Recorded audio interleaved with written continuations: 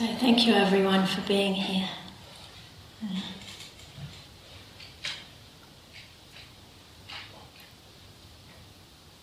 Feels quite surreal. This is the last evening talk, but far from the last moment. Yes, to have a fair bit of our journey together ahead. Just a lot of appreciation and gratitude for your presence here and your practice.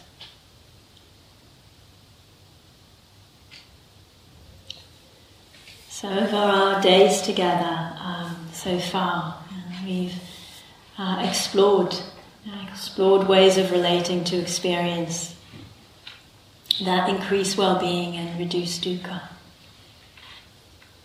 And we've done that in a variety of ways, through relaxing contraction and the push-pull on experience, through easing the demand, letting go of it, and with it also easing and letting go of the demander.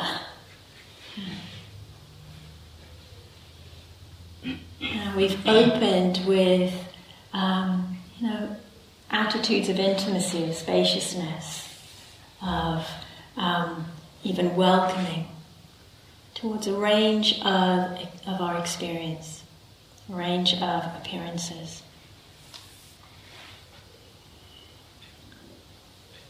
And it can be worthwhile this time, this part of the retreat, to reflect also on the insights that we've had. And we've all had insights. And to reflect on the nourishment that we've been offering to ourselves through the way we've been showing up. And so we've seen different things. It may be moments, it may be glimpses, it may have been more sustained.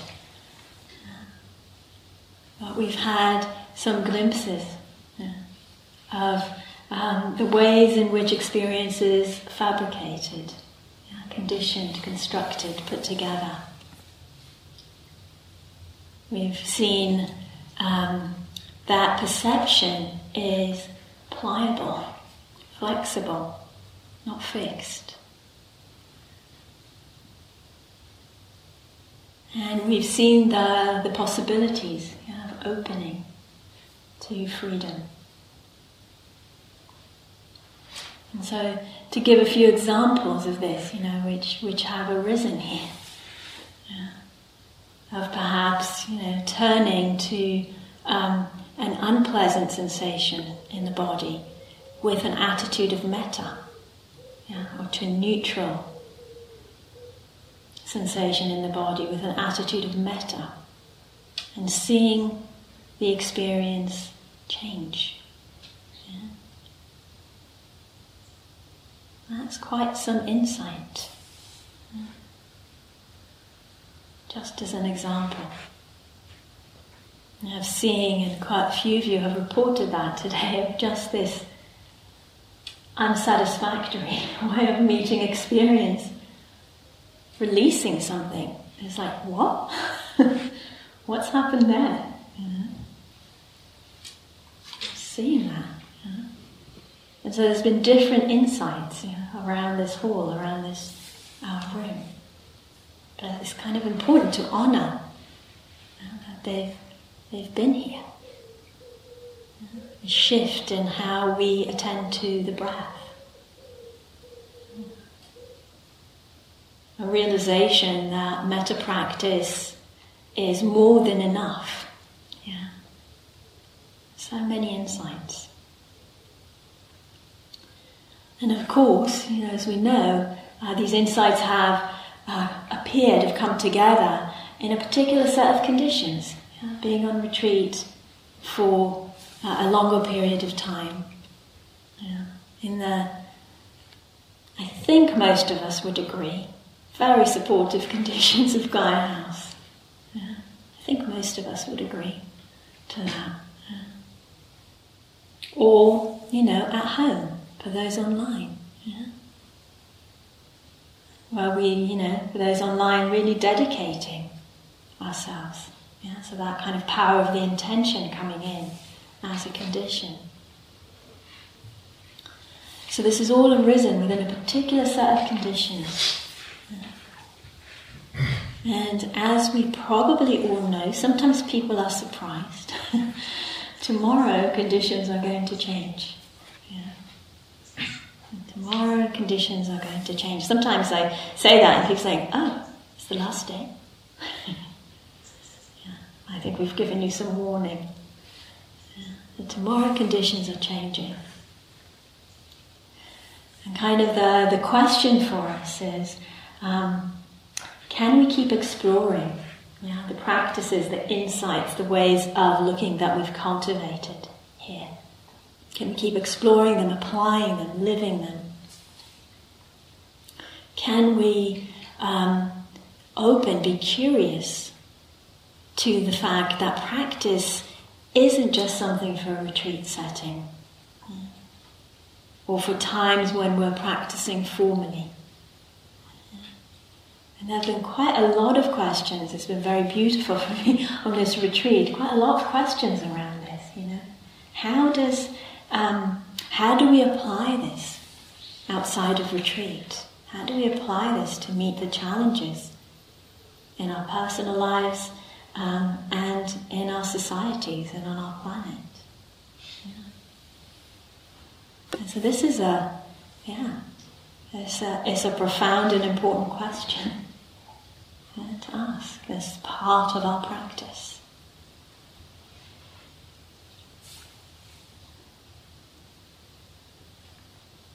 So I hope that we can get a sense, and hopefully with the talk tonight that I can give you some threads to really kind of take on and to explore, how this is a practice for life, because it is a practice for our lives.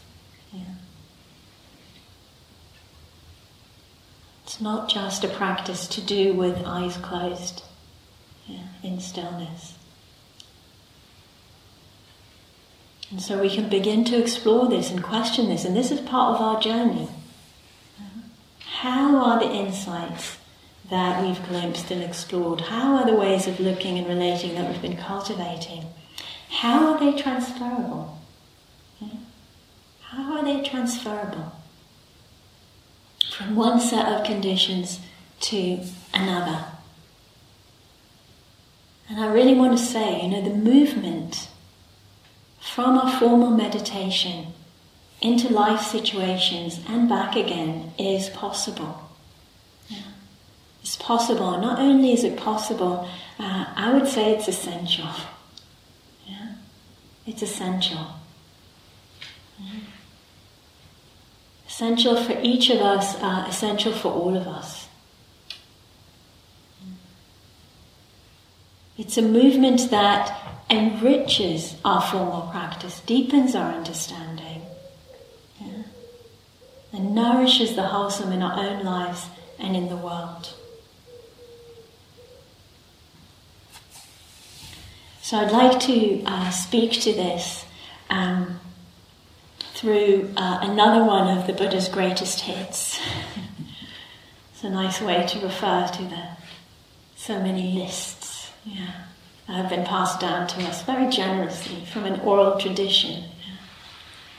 So we have these lists because lists are easy to remember, or easier. So in an oral tradition, they're very useful, and they're still useful for us.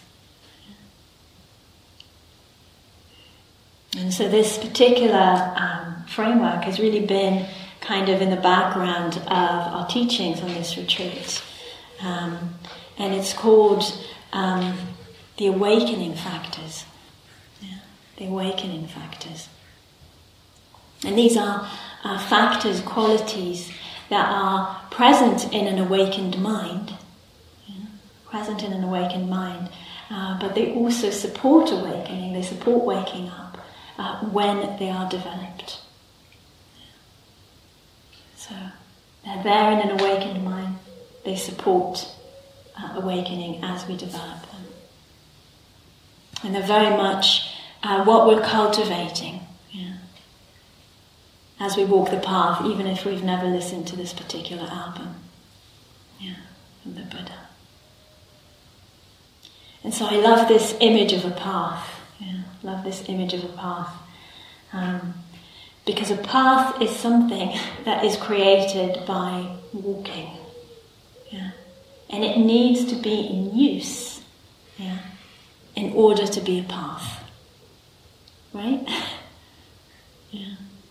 If a path is not walked, it disappears.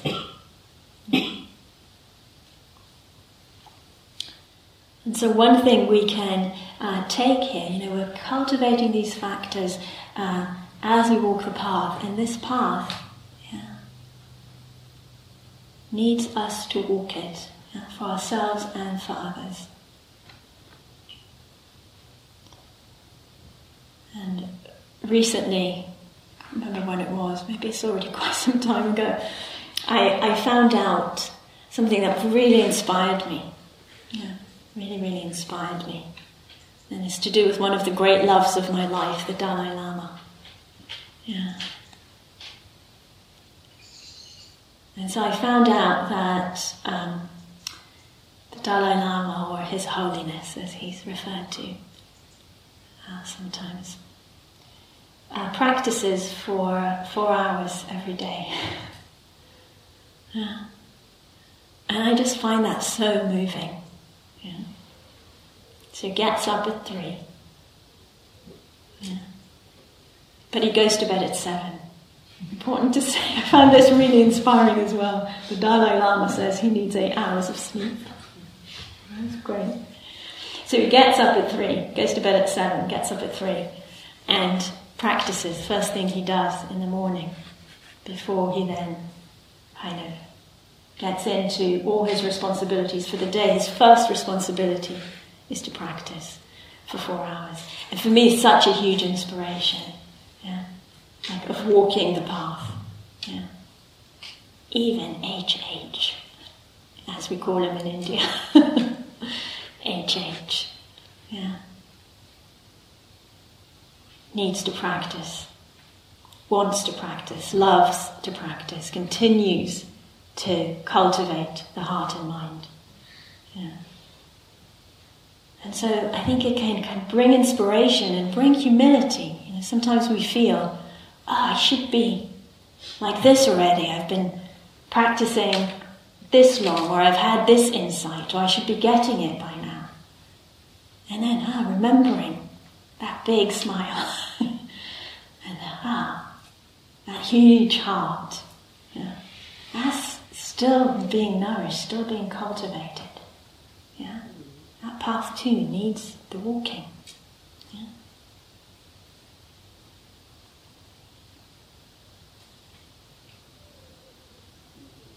And so remembering that, and seeing, the inspiration in that.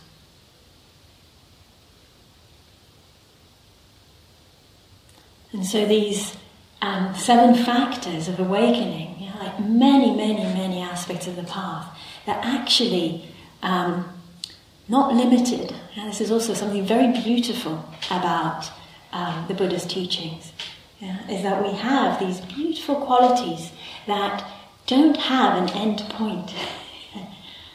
It's not like there can be too much metta, or too much compassion, or too much joy, or too much equanimity. It's something we can continue to nourish, and I think really brings it home. This is something that is limitless and that we cultivate in ourselves and in the world. It's not separate. And similarly with the awakening factors, which I'll just mention in a moment. As I go through them, we can see they don't actually have a limit. They don't have an expiry date used by.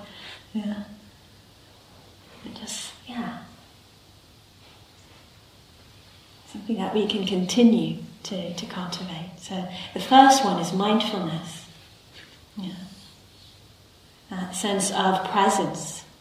The capacity to place attention intentionally. Like, that's such a miracle. We know our minds now after these many days of retreat, and the mind has a mind of its own most of the time, right? And then the capacity to actually place attention intentionally and sustain it, even for one moment, for 3 breaths, that's a miracle. And it's such a powerful faculty to be able to do that. And not just randomly, we're doing that in ways that nourish awakening, freedom, well-being. We're choosing where to place our attention and how to sustain it. How to sustain it. The second factor is investigation, which again has been here from the beginning, right? I usually refer to it as interest or curiosity. That kind of questioning, that saying, what's here? What's here? And where is it leading? And how is it coming together? This is all the factor of investigation. What leads to freedom and what doesn't? What leads to well-being and what doesn't?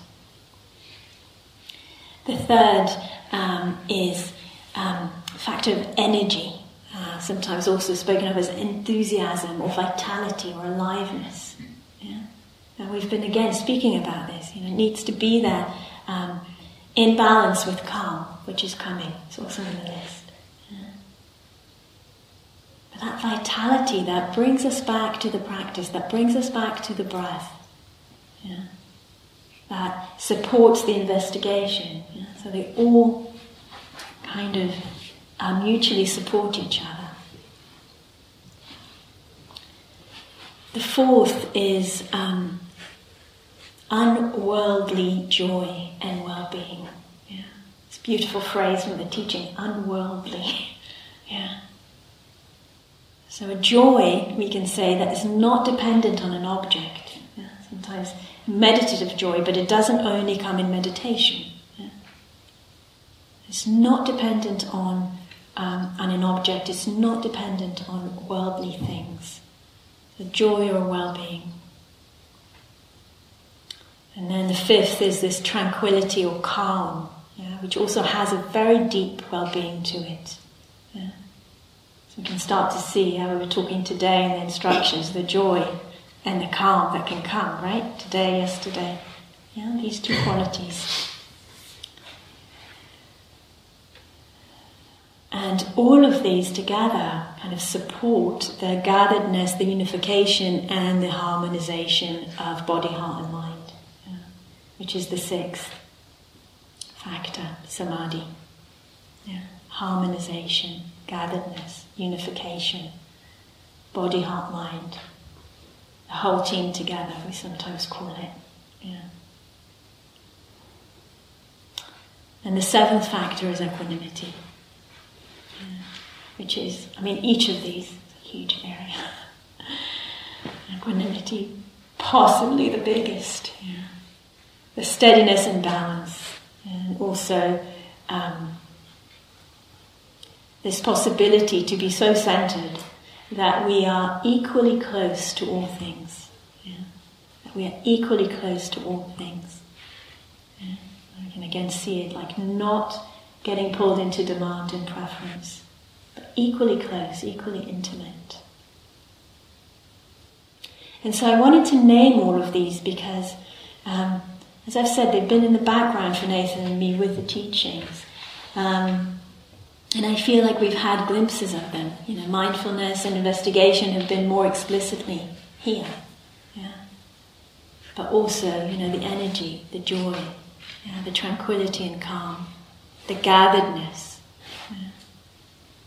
the harmonization, the stability, the balance and the deep peace of equanimity. So we've had glimpses of them. And maybe we could already see that they're not limited to a retreat setting. So yes, conditions will change, and conditions change all the time. When we reflect on a retreat with all the support of the conditions, that's also been quite a bit of change, hasn't there? Yeah. So conditions change. But the same tools, the same cultivations that brought us well-being on retreat can also support well-being for others and ourselves beyond retreat conditions. Beyond retreat conditions. So the possibility to relax contraction and ease demand. You can tell that's one of my favourite practices, right? It's not random. That I did the contraction and Nathan did the unsatisfactory. Sometimes, just to be playful, we do it the opposite way. But the relaxing of contraction, the easing of demand, this is such a powerful tool that we can bring into our lives. That sensitivity to notice the contraction. And that can be apparent to us in so many situations. And when we can relax that contraction, when we can ease that demand, that frees up energy, that has been held up in that contractedness. And it frees up possibilities of movement and therefore possibilities of response. And I'm doing this with my body because it's the best way that I can explain it. If we can think, when we're contracted, so limited in what we can do. And when we're relaxed, or less contracted, possibilities open up, of how we can attend, in what ways, what we can do. So as we relax contraction and ease demand, the possibilities open, the energy is freed. And this is something that we can do. And I want to give 2 examples of this.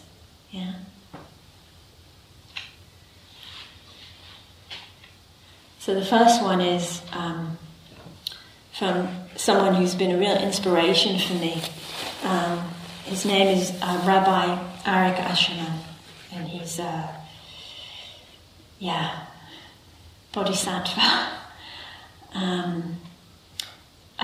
human rights activist in Israel and Palestine.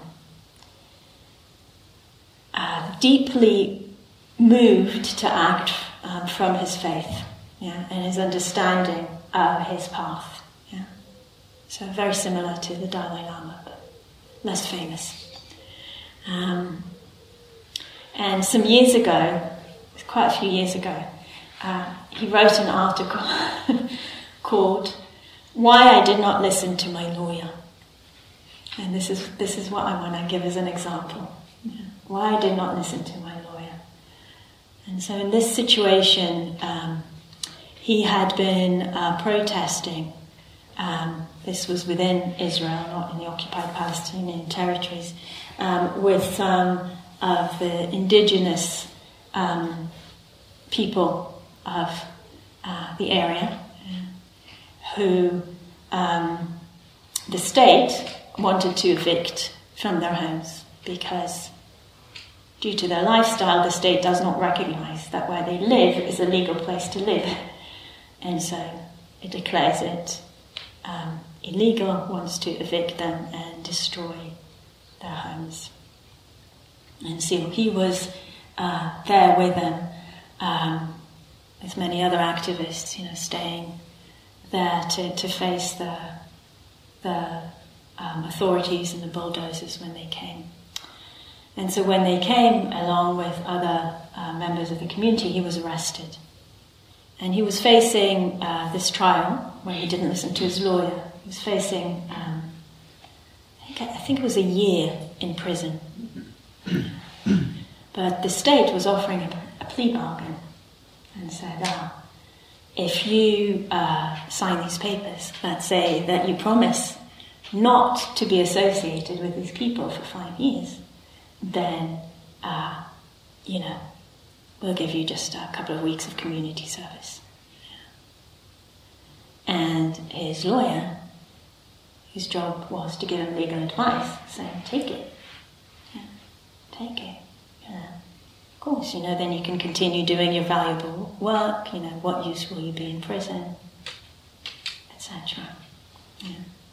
And so Arik wrote this article then to explain why he wasn't listening to his lawyer, why he wasn't taking the plea bargain, and why he was taking the risk of going to prison.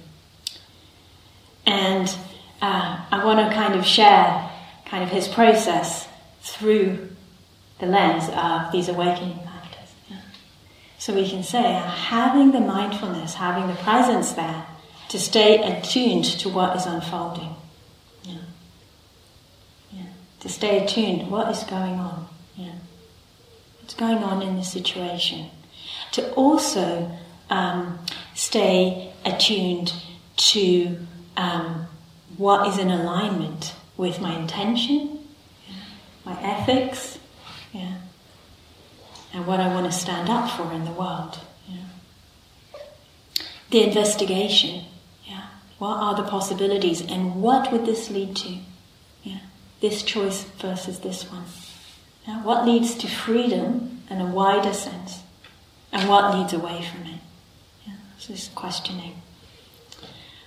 What do I wish to feed in myself and in the world? What do I wish to nourish in myself and in the world? And how would these different actions, how would they do that? And then kind of feeling the energy and harnessing the energy and enlivening the energy. So with all these awakening factors, they're like seeds or they're like sparks that we can nourish, that we can grow. And so kind of feeding the energy, which also arises from the alignment with ethics and intention. Arises from the alignment with ethics and intention. And then nourishing that, to stay in that alignment. To stay in that alignment.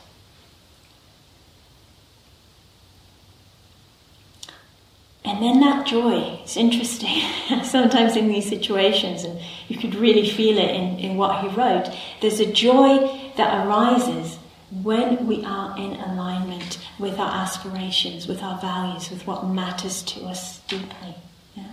There's a joy, there's a well-being that arises with that. And then the tranquility and the calm of doing what he felt was the right thing to do. Doing what he felt was the right thing to do.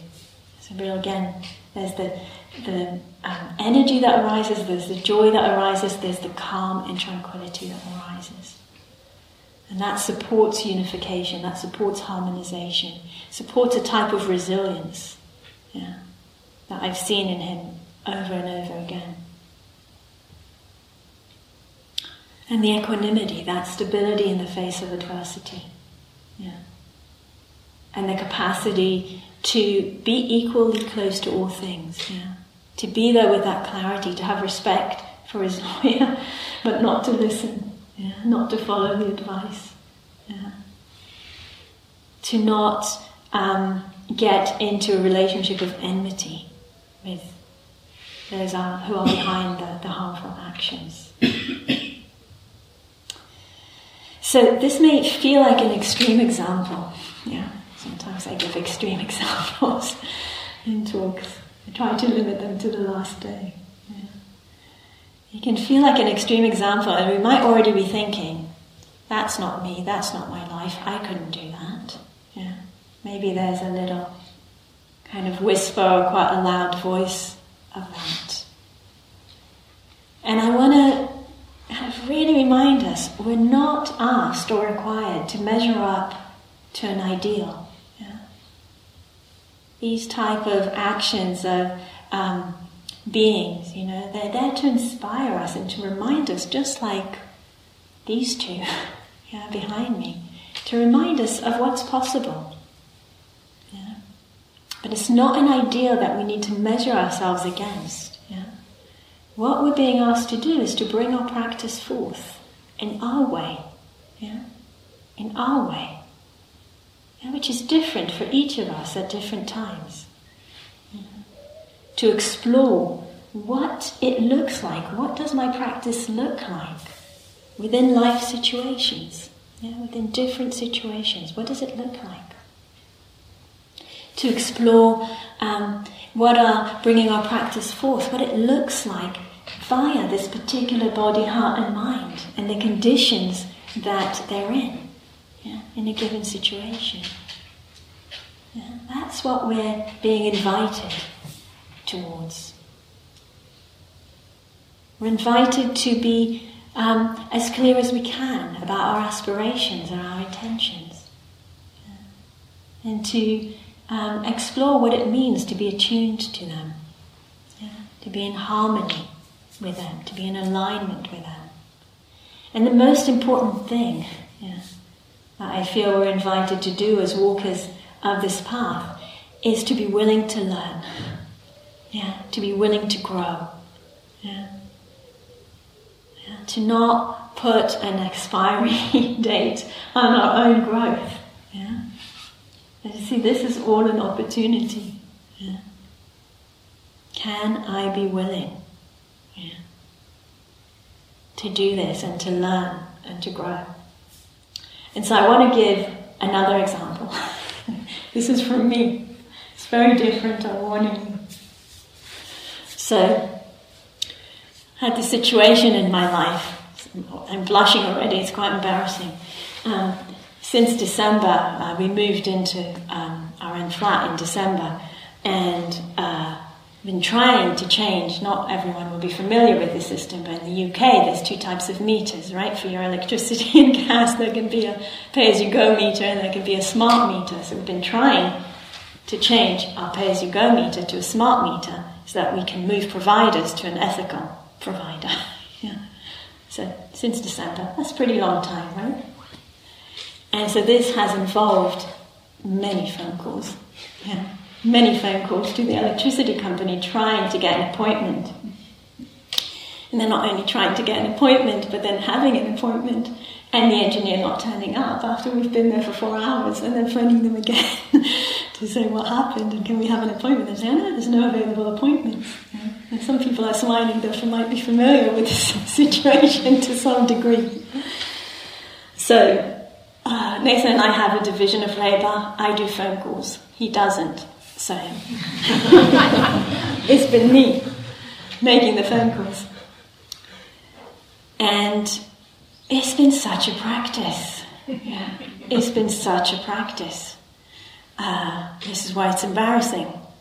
Because in the first few times, and as you can imagine, if it's since December and there's been 2 missed appointments already, it's a lot of phone calls. So in the beginning, I would just kind of be calm, and I'll be calm, and I'll be calm. And at some point, I would lose it. And I would just kind of, just like my rational mind just can't fathom what is going on. And why I can't talk to someone who can actually tell me something that's relevant to the issue. But after a few of those attempts, even somebody relatively slow like me gathers that this is what's going to happen. And getting angry and losing it is not going to be helpful, right? You agree with me, right? And so I say, okay, I'm going to phone right now.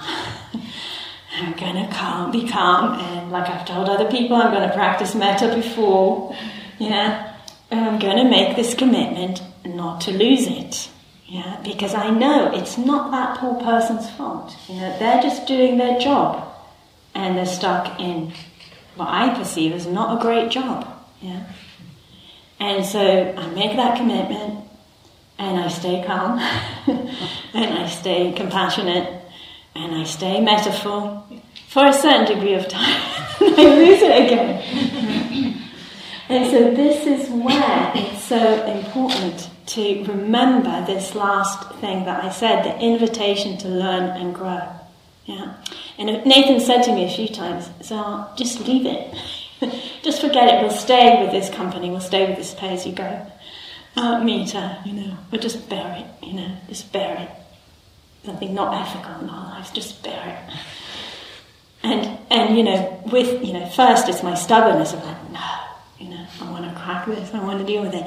But then it's also, no, I want to crack the bigger thing here. Yeah, because it's not the first time this has happened to me.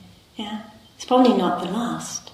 Yeah, so I want to work towards this solution. Yeah, both of the actual practical thing, but also, yeah, walk the path. Yeah, cultivate the awakening factors. Yeah, in the moment. Yeah, in the moment. And this is a way to do it. Yeah, this is a way to do it. Yeah. So, with a lot of compassion, now hopefully you can join me in compassion for those poor customer service people that have to face me again and again. But really, yeah, that sense of the commitment again and again, the intention again and again, yeah, not to fall into that, or to know when to bring the conversation to an end before it, yeah, falls off a cliff. Yeah. And the recognition of the failure. Yeah. Yeah. And how to work with that. Yeah. How to work with that. And the slow and steady change, because it is changing. Yeah. The slow and steady change. Yeah. One interesting thing that's been happening is they've started to ring me. So maybe, we're all in this together, and they also are doing their practice and phoning this now famous person in their company, to see what is she going to do. And when I see that they're phoning me, I laugh. So that's a real progress. Yeah. So I'm giving this example, because I want to put these two. This is the same thing. Yeah. So we have this inspiration of the Dalai Lama or Rabbi Arik or many other people, that we, think, so inspired by them. And we have our own seeming failures, which can also inspire us to practice, to remember, none of this is a done deal, And what is it that I'm working towards? What is it that I'm aspiring towards? To a place where we can together negotiate these areas, and we can bring that, if I can bring it into activism, can I also bring it with the service providers? Can I do both? So the invitation to us, our work, is to bring the practice into our lives, and we might choose just one way that we do it, or one area, But not to be afraid of failing, Not to be afraid of meeting the places that need our compassion within us, And that need our renewed commitment. To get up and start again, To forgive, to learn, and to continue.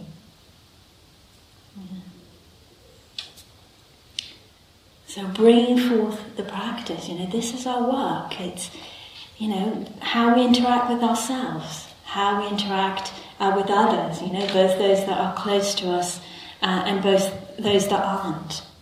And how we meet the great challenges of our times, of which there are many. And it's really understandable that some of the time we feel overwhelmed. We feel overwhelmed by, our own anger that can just get triggered. Towards somebody who's really innocent. So we might feel overwhelmed by that, and disheartened by that, or we might feel overwhelmed by, the suffering in our world, or challenges that we might have in some of our relationships. And it's understandable that we, follow our negativity bias to see the half-empty part of the glass. Sometimes what isn't going well, what isn't developing, what isn't in alignment with my aspirations. We can hold all of that with compassion and with the clarity of seeing. And remember, this also isn't the end of the path. There's no expiry date on our practice and our path. So our practice is, to remember this, to remember again and again that there's always something we can do. There's always something we can do. We can look at the conditions of our lives. We can choose ways of practice that are appropriate. Yeah, we can choose areas where we want to bring the cultivation, of awakening to. Yeah. There's always something we can do. Always. Yeah? Always. Another way of saying it is there's never nothing we can do. Yeah? We can always forgive. We can always take a breath. Yeah? We can always feel the beauty of our intentions. Yeah? And let that hold us up and inspire us. Can remember that each of us and all of us were part of a network of conditions that are shaping the world in any moment. In any moment, each of us is part of a network of conditions that are shaping the world that we perceive, that are shaping the world that we live in. And that's a wonderful thing. Yeah, it really is a wonderful thing. Can we allow ourselves to feel the wonder and the possibility? Not the heaviness of that, but the possibility of that, the uplift of that. Yeah. And that's something that we can do. Might be take a breath. Yeah. Might be bringing metta, compassion to ourselves. Might be just smiling at someone. Yeah. Might be appreciating the beauty of this world. So there's always the possibility to nourish energy, enthusiasm, aliveness, to open to joy, and gladness and appreciation. To gather together, the body, heart and mind, again, even just for a moment, to gather together, to ask the questions and investigate. What is this? What is this and where is it going? Where is it leading? To pause and to celebrate the beauty that is here in every moment. In every moment there is an act of kindness happening in this world. There's an act of courage happening in this world. In every moment someone is standing up for something that's important to them. What happens to us when we remember that? In every moment there's someone somewhere on this planet sending metta to you. What happens when we remember that? When we open to that? Can we pause and celebrate and appreciate the goodness that is here, the beauty of the world and its joys and sorrows, and our place in it? Our place in it.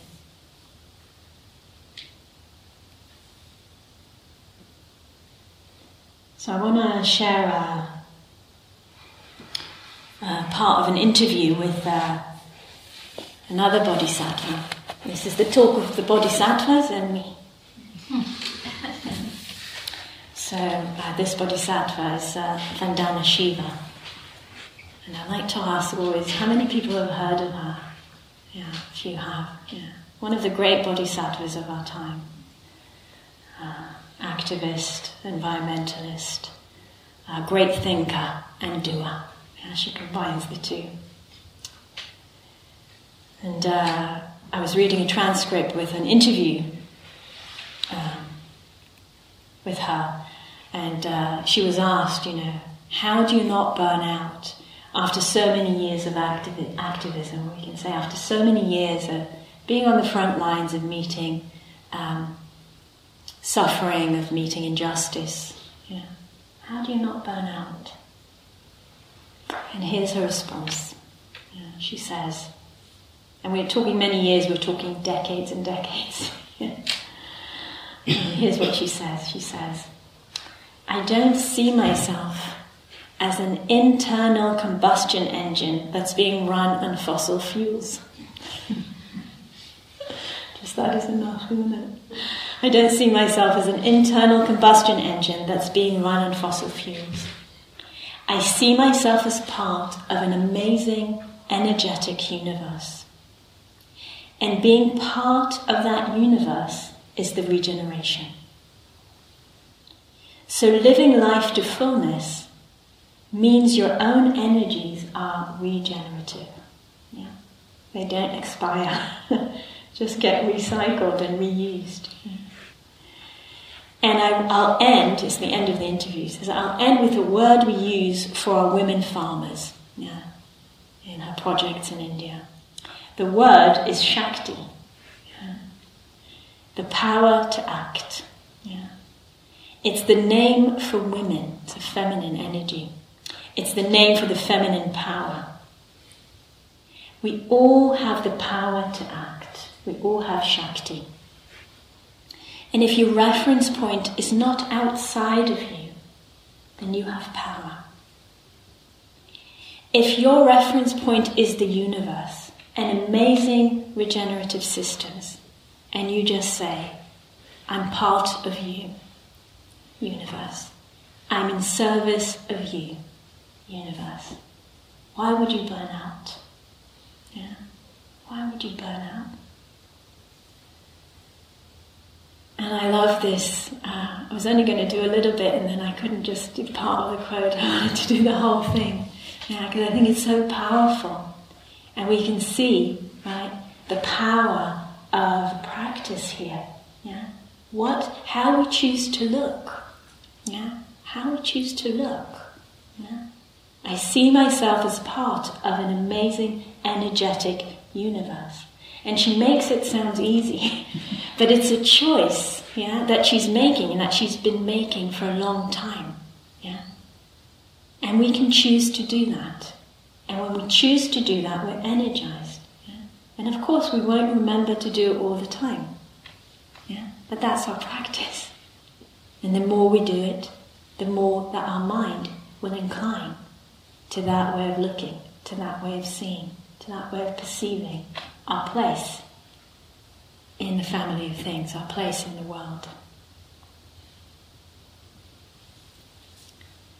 So what happens if we see ourselves, yeah, each of us, yeah, see ourselves as working in the service of goodness, in the service of the universe, in the service of the all, as the Buddha liked to say, yeah? Service of goodness. Yeah. Service of awakening, the service of the universe, the service of the all. Yeah. And we see ourselves as doing that, not as carrying a burden, but actually as having all of that energy, all of that support. Yeah. In whatever way that takes shape. Yeah. Whatever way that takes shape. And we only need to do it one moment at a time. Yeah. One action at a time. One word at a time, one choice at a time. Yeah. Don't need to figure it all out. It's the next right thing. Yeah, the next right thing.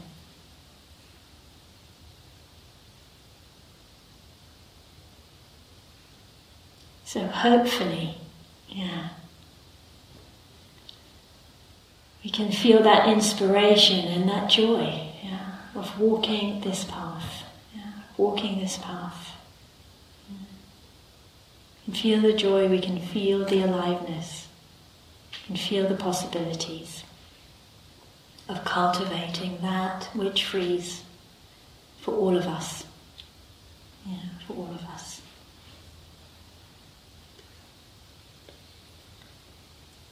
So let's have a quiet moment together to bring this to a close.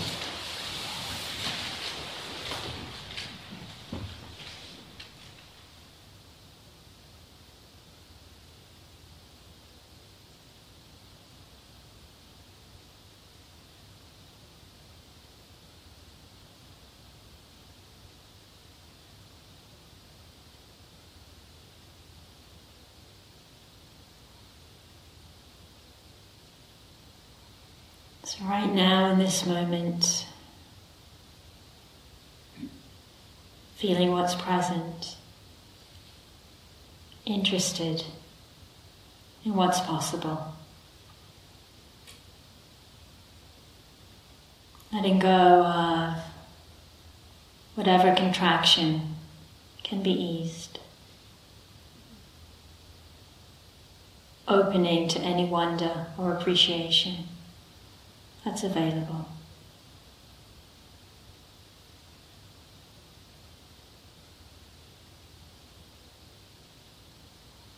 May our practice continue to nourish our lives, our practice, and our path. And may our journey together be a support to the freedom of all beings everywhere.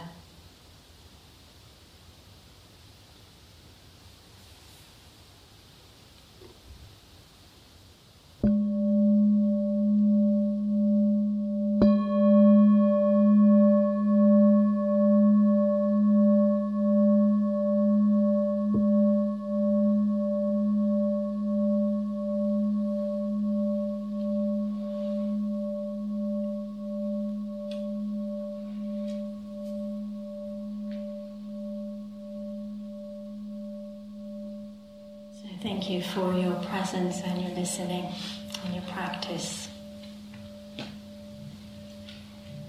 Now we have time to enjoy the outdoors if we wish. We'll be back here at 8:45 for the last meditation of the day.